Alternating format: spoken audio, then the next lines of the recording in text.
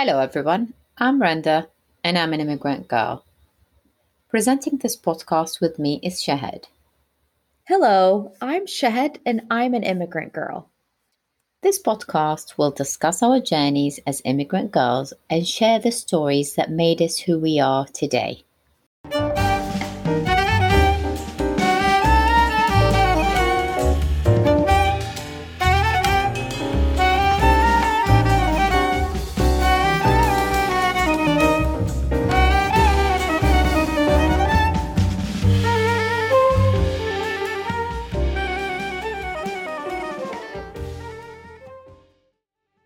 Welcome back, and thank you for joining us again for our podcast, An Immigrant Girl. I'm Shahed, and with me is Randa. The music is original music provided by Laith Sadiq. Laith is an international award winning violinist, composer, and educator from Jordan with Iraqi roots. If you love and enjoy this podcast and want more people to listen, please subscribe to us on Spotify and Apple Podcasts where you can leave reviews. This podcast is for every immigrant girl who moved and started a home in a new country, and for those who want to understand immigrants. Hello, everyone. We hope you enjoyed getting to know us a little from our last episode. We discussed how this podcast is for all immigrant girls wanting a voice to help them through their journey of living in a new country. We also like to include those who want to connect and understand immigrants, whether in their personal and or professional lives. We also want to thank everyone out there for your support. We've received overwhelming support from listeners. The intended audience are the people we thought would respond to the topics and our stories, but the unintended audience was even more surprising for us to learn about. Renda, I'm completely taken aback by teenagers like your daughter, my cousin, who connected with elements of both of our stories, and she is not an immigrant. I was even more surprised when she started to share it with her friends who were intrigued to hear what their parents' stories might have been like, whether they immigrated when they were teens or young adults. How about a quick recap? In the last episode, we talked about how we doubted ourselves for years, thinking we can't do certain things because we're immigrants. But with time, we realized these were barriers we're imposing on ourselves. And after years of work, we broke those barriers and went for our ambitions. And hope you break your barriers faster than we did. We also talked about how lonely our journey was, thinking we're the only ones going through those challenges and wanted to make your journey less lonely. And today's episode is about language as a barrier because it's the first thing that someone moving to a new country notices and is challenged with. It's also the first thing people notice about you, even if you can blend in physically with the locals. Language is a huge topic, and we will not cover everything we want to discuss in an episode. But we want to touch upon the experience from the perspective of a non speaker, but also if you land and you can speak the language. Because even if you speak the language when you first arrive, you still have barriers that are culture related. And that's an important part of our discussion today. So it's almost like a spectrum with people who come in with a comprehension of English, or like my parents who knew it and spoke it but didn't understand all the cultural references. And then on the other side, there are those who don't speak it at all. Indeed. Renda, you said when you first arrived in the UK, you didn't speak any English. But I know you knew some English because you studied it in school. Tell us how helpful your previous knowledge of English was and how you went about building and improving your spoken English. That's right, Shahid. I learned English at school for about 8 years, from year 5, 5th grade, till the end of high school education. But the problem was we never practiced it. We were fortunate that we had a lot of media in English, which really helped our comprehension. But you know what it's like when you're learning a language. Unless you form that sentence And before, in your mind, before opening your mouth, you never become fluent. English people here have the same issue. They learn French at school, they understand a bit, but not many speak it. Do you remember how we were taught English in school? I think you were taught the same way. We used to have to memorize these dialogues and get up in front of the class to recite them. And I would have to say, "Hi, how are you? Fine, thank you. How are you? Fine, thanks." And I'm standing there reciting it, and I couldn't recognize which part is the question and which part is the answer. So to me, English back home was completely useless. Oh, Shahad, that dialogue was awful. I hated parroting it in front of the whole class. It got worse. You're lucky you escaped. We spent years learning English grammar that no one ever references here. The past participant and the third person singular form and all that stuff. You know what, Randa? I think it's actually past participle. Oh, Shed. So you see how effective my education was. All these years, I thought it was past participant. But Shed, I want to find out more about your experience as a 12-year-old thrown into this new environment, having only learned that dialogue. Please tell us, how did you cope? I came in the summer. So for 2 months before school started, I spent my time sitting in front of the television. And I didn't understand a single word, but it didn't matter. I would just leave it on. And later I realized I was watching what Americans would call daytime television, which consisted of back to back soap operas, The Maury Show, Jerry Springer, and Oprah. And for the US listeners out there, you know exactly what I mean when I say those names. And imagine, my fellow Americans, that was the impression I was getting of America when I first got here. That's hilarious, Chad, because that's not just in America. For some reason, I wore Jerry Springer as well when I got here. And I thought America was a jungle. Every time there's a disagreement, you start punching each other. Well, needless to say, I learned nothing at the end of that education. And at school, when I got there, kids still came up and spoke to me, or at me, I should say. But you did learn something, as we learned in the last episode. You learned I speak Arabic. Hey, I taught myself that one. Of course, self taught. Well, in any way, when school started a couple of months later, I was enrolled in English as a second language class, or what people commonly called ESL. In that class, there were all kinds of students between sixth and eighth grade from all different countries. Some spoke a little bit of English, some spoke no English at all, and some had been here for a few years.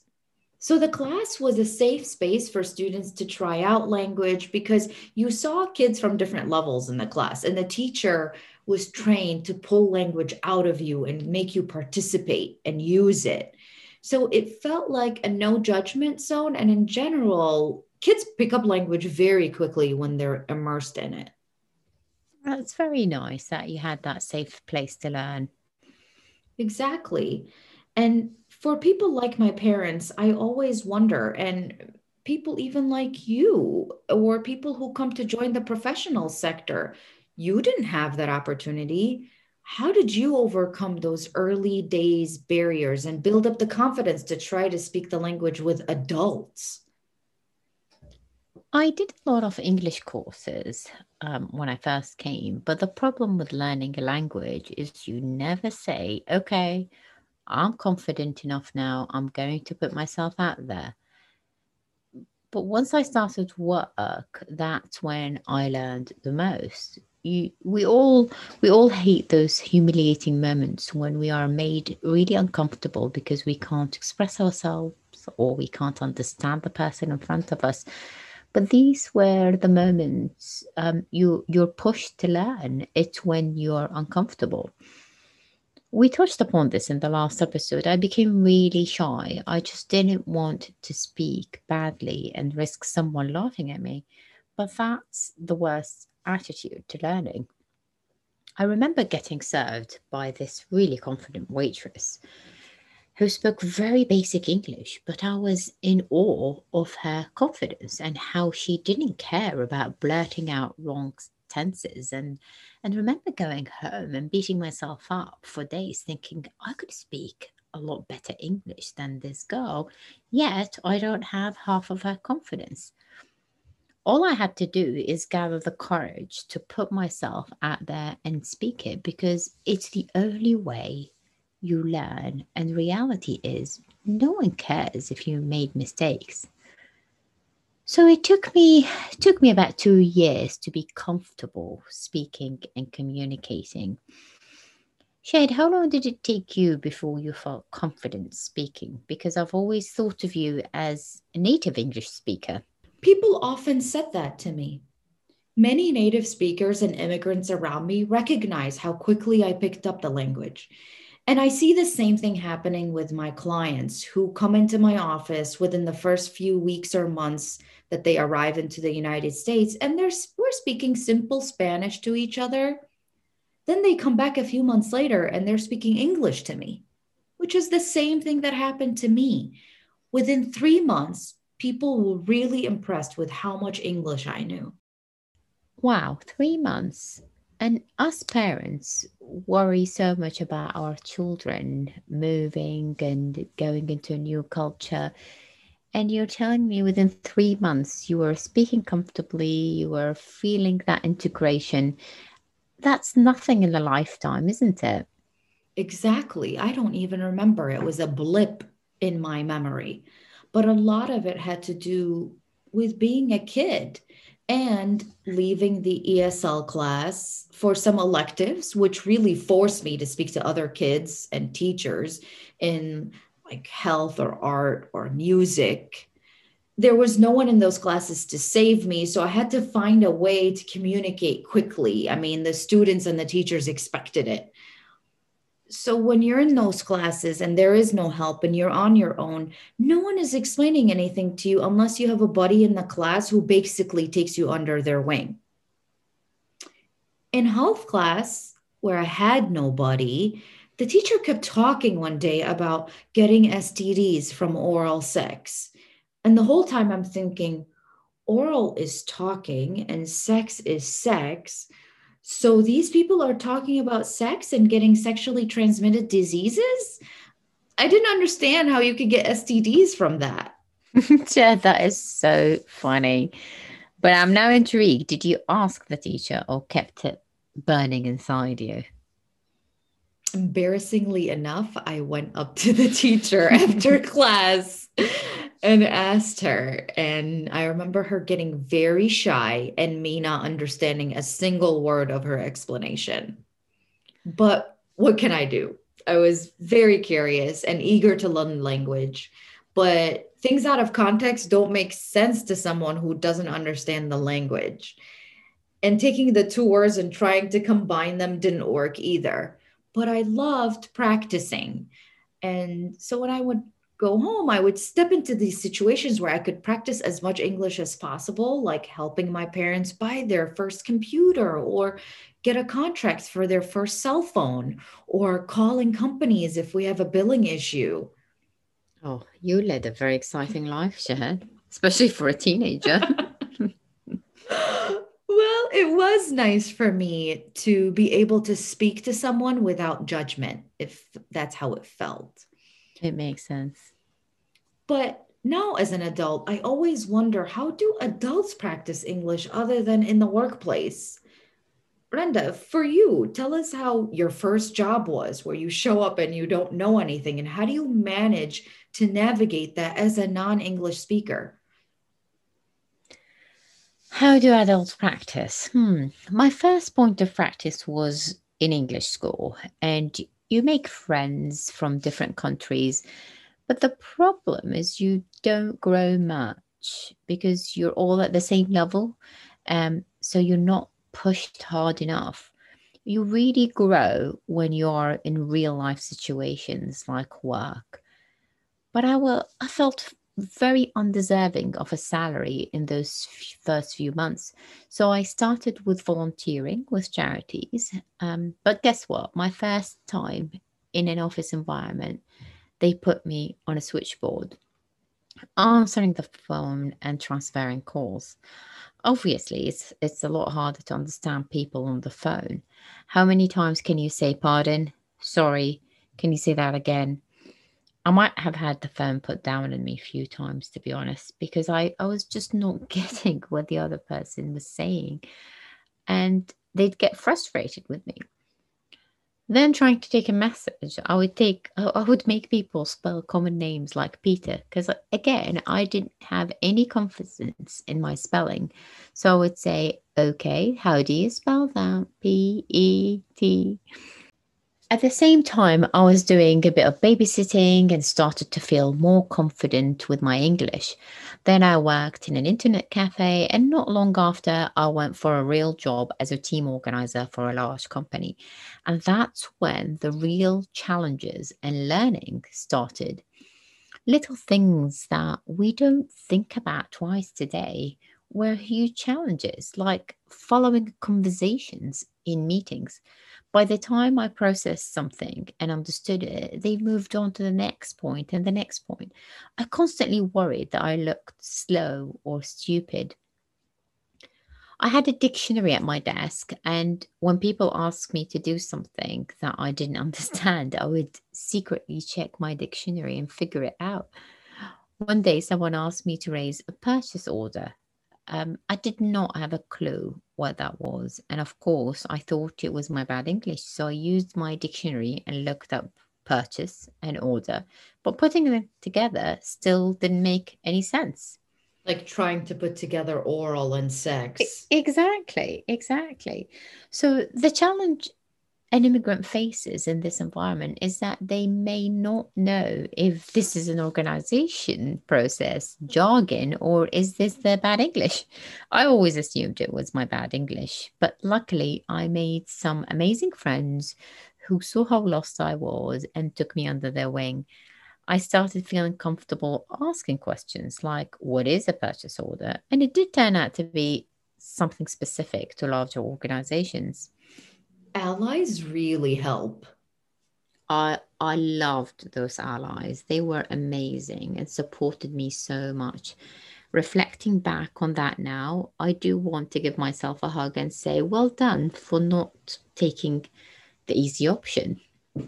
You know what, Randa? That's such a powerful story. That story is not just an immigrant girl story. That struggle you highlighted isn't just an immigrant struggle. A lot of people go to an office environment and feel very overwhelmed by the lingo in the industry, and it can really affect someone's confidence. At any moment, you could have said, "Oh, this is too hard," and just quit. You only had yourself to disappoint. But quit and do what? Just mix with people I feel comfortable with. I knew that will never get me anywhere in life. I'm only going to grow if I'm pushed out of my comfort zone. Very true, but you recognize that on your own. If we were to fast forward and go a little bit where you're past your first couple of experiences of your first few years here, you have a job, you speak comprehensible and understandable English, and you can carry on a conversation. What are your next challenges as an immigrant girl? I got to the place where I'm communicating well, which is where many immigrants start their journey. I've worked with a number of professionals who arrive to the UK and start working with us the next day and speak fantastic English, like most of the people who move from India. I'm always so impressed with their English. So these people, even though they speak perfect English, they still face what I call the cultural language barrier. In my personal experience, the biggest cultural language barriers I faced were always under two areas. The first one is humor, and the second is slang. Humor and slang are always the hardest things to pick up when you're learning a language. Let's take humor. Firstly, it takes you a long time to tune in and understand humor. Humor is very local. Even for an American coming to the UK, they take a while to get the humor, right, Shahad? Exactly, especially because the English are known to have very specific and sometimes dry humor that Americans, for example, don't necessarily understand or respond well to. So imagine how hard it would be for non native speakers because humor is closely connected to culture. You've got to understand a lot about the culture before understanding the humor. For example, here in the UK, they always joke about people from the north. Now, these things don't make sense to an immigrant until you start integrating. Going back to feeling uncomfortable, my worst memories was in a meeting when someone directed a joke at me, expecting a reaction from me, but I didn't get the joke. Everyone laughed, but I got the most awkward look on my face and went, right, well, what do we need to do here? People people didn't really know that I didn't have a clue, and you really can't tell them to explain the joke. Then you move on and start understanding the joke. But oh my, do you think you can construct the funny response in your head and speak it out in time? No way. So now I'm in a place where I get the joke, I have a million answers to in my head, but they're all in my mother language. Well, in the last episode, you did mention that you lost your sense of humor when you first moved to the UK. Do you feel now that you got it back having lived there for 20 years? Yes, I think I finally got my sense of humor back, but I would say I'm still funnier in Arabic, You know what? I bet you a lot of second language speakers feel that way about their native language. possibly. Brenda, you mentioned that the second language barrier was slang. Kids pick up from television things like pop culture and being around other kids, they pick up slang that their parents are not able to pick up on.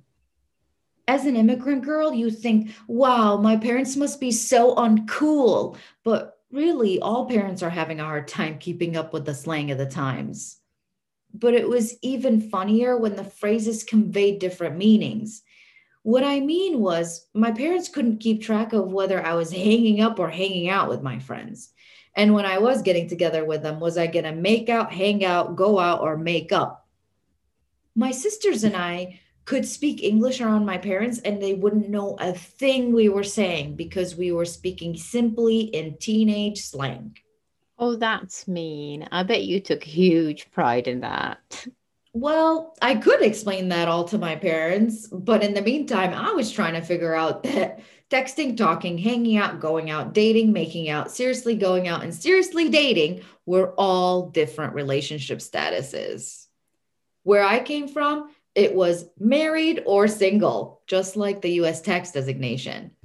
Oh, tell me about teenage slang. It's every parent's nightmare. At least today we have the Urban Dictionary and you can find what things mean. In my days, we didn't have Google, so slang was impossible to pick up unless your friends were kind enough to teach you. You sound like a great grandma saying, back in my day when we didn't have television, and in your case, it's the Urban Dictionary. I know, what a first world problem. Now, Jed, correct me if I'm wrong. Are expressions and sayings also slang? Because I found those difficult too. I think those are hard to pick up unless you hear them in context and put the whole context together from knowledge of the culture. It's funny how even now, when I use these expressions, every now and then I find that I'm not saying it correctly because you always hear those expressions, you don't usually see them written down. Like I always thought it's the grapevine. You know, when you hear something unofficially, you say, I heard through, it's actually the grapevine. I've been saying I've heard through the grapevine for years. Hopefully no one noticed. It must have been a really great, it's a really good. So I think I recently was typing it in a text to someone. So I Googled it. I thought I didn't want to sound stupid. I Googled it and I found out it's actually the grapevine. That's a good story. You know what, Randa? A lot of people probably feel the same way you feel. I often have to Google things to correct them because it is quite embarrassing to put it in text. But if you are saying it, sometimes it's easier, like it comes out easier and nobody caught whether it's really a grapevine or a really good vine. So, should we talk about accents? You know what? Let's talk about accents. Do people often comment that you don't have an accent or a noticeable one? And how does that make you feel? Oh, Shahad, the battle to lose the accent.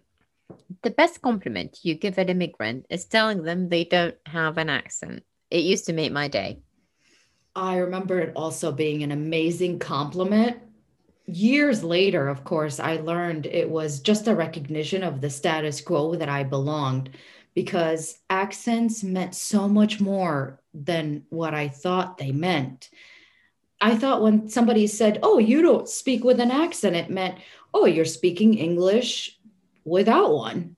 But in You reality, belong. exactly. In reality, it meant that I can blend in and no one can tell that I'm an immigrant. I guess when you become comfortable with yourself, it no longer matters. I worked hard on losing my accent because I felt it was a barrier to me progressing at work. You know, some people can't get rid of their accents, and I didn't know that. But in my ESL class, some of my first friends that were in the class with me were from Europe, and many years later, they still had an accent. It's not that easy for everyone to lose it. Chad, I always thought you picked up the American dialect so well because you were young when you moved. I don't know if it's just age, because if that's true, then everyone that arrived here my age would have lost their accent. But I do think that accents affect people's perceptions of you. So as an immigrant, I always felt self-conscious that people may assume I'm not clever or intellectual because I couldn't speak or articulate myself well enough. Indeed, subconscious bias kicks in big time when we hear an accent. And we do fall for this every day. Sometimes I catch myself judging someone's competence if they have a strong accent, and I quickly remind myself of who I am. You know, Randa, this type of introspective reflection is needed from people like you, people in position of power, able to effectuate change, to do something about something, even if it's changing your own company's culture, because you come in contact with so many people and you can be the agent of change now. People come to the West under different circumstances, at different stages in their lives, and some don't have the opportunities we discussed today, such as mixing with the locals, learning the slang, immersing yourself with the culture, or even looking up things on Urban Dictionary. That's so true, Shahad. There are a lot of smart people who don't get the opportunities we got when we immigrated. My mom was an example of the immigrant girl who did not have those opportunities. My mom immigrated to the United States when she was in her mid 50s. Of course, that's not old, but in her case, she already had a very tough life. Being a single mother and business owner, raising five children on her own in a male dominated society, and succeeded at it. She still went to English school and she tried so hard, but bless her soul, she never felt confident in her ability to speak. Fast forward 10 years, she's been living in the United States at the time when it was time for her American citizenship exam. She studied for weeks on end. She had a CD with all the test questions that played over and over again. She had the questions translated to Arabic as well to make sure she understands every single word. I was in the States at the time and I had the pleasure of taking her to the exam. She was very nervous. I sat in the lobby waiting for her. She was called in by this officer, and about 20 minutes later, she came out completely flustered. It was a very tough sight for me. I had never seen this strong woman so scared in my entire life. Ironically, the officer conducting the citizenship exam was an immigrant herself, which you may think helps her connect with people she's working with, but it was the contrary. The officer was very unkind and impatient, which caused the 65-year-old to have a total meltdown. It wasn't all bad, though. My mum did answer those questions and she passed her exam. But the moral of the story is that when we become in a position of power, sometimes we forget that we were these vulnerable individuals at one point. So it is important to reflect back to those days because this will help us be kind and patient. When you're able to express yourself and communicate, you have agency. And that agency gives you confidence and self-worth, especially for a woman who came from a society where she had already fought so hard to be heard and seen. And now to come to a new society and start all over and not know the language. I'm sure there are people out there who have heard of similar experiences to my grandmother's story at the citizenship examination and probably thought, well, then why would I even apply and put myself through all of that? But it takes practice and hard work and the desire to want to communicate and be involved in the society and engage. I remember when my grandmother would go to Costco or Lowe's to return an item on her own, she used to feel so happy and excited that she was able to do that on her own. No one was around to step in and save her and speak for her. And that empowered her. That participation in society gave her an opportunity to do something for herself on her own. When there's a kind lady behind the checkout counter, that kindness gave my grandmother the confidence to speak. And actually, she would wait for that specific person at these stores to return her items because they were kind and patient with her. The only way to learn a new language is to throw yourself right in. And my grandma knew that. And she knew she was going to make mistakes and struggle with humor and slang. But like in your case, maybe you can find friends who can help you. And after some years, you'll find that you're the new friend helping the new immigrant girl. And with that, folks, we want to thank you for joining us on our second episode of An Immigrant Girl podcast. We wanted to bring you an episode about language, about learning it and continuing to struggle with it. For immigrant girls and those wanting to learn about them, we hope our stories shed light on a few layers that come with learning a new language. And there are so many more layers and so much more we can say about this topic. Remember that no one is judging you. Just put yourself out there, speak it, and once you've conquered it, be kind to those who are learning it. In the next episode of An Immigrant Girl, we want to talk about landing her first job. Until next time, don't forget to find us on Spotify and Apple Podcasts, where you can rate us and subscribe. Thank you, everyone.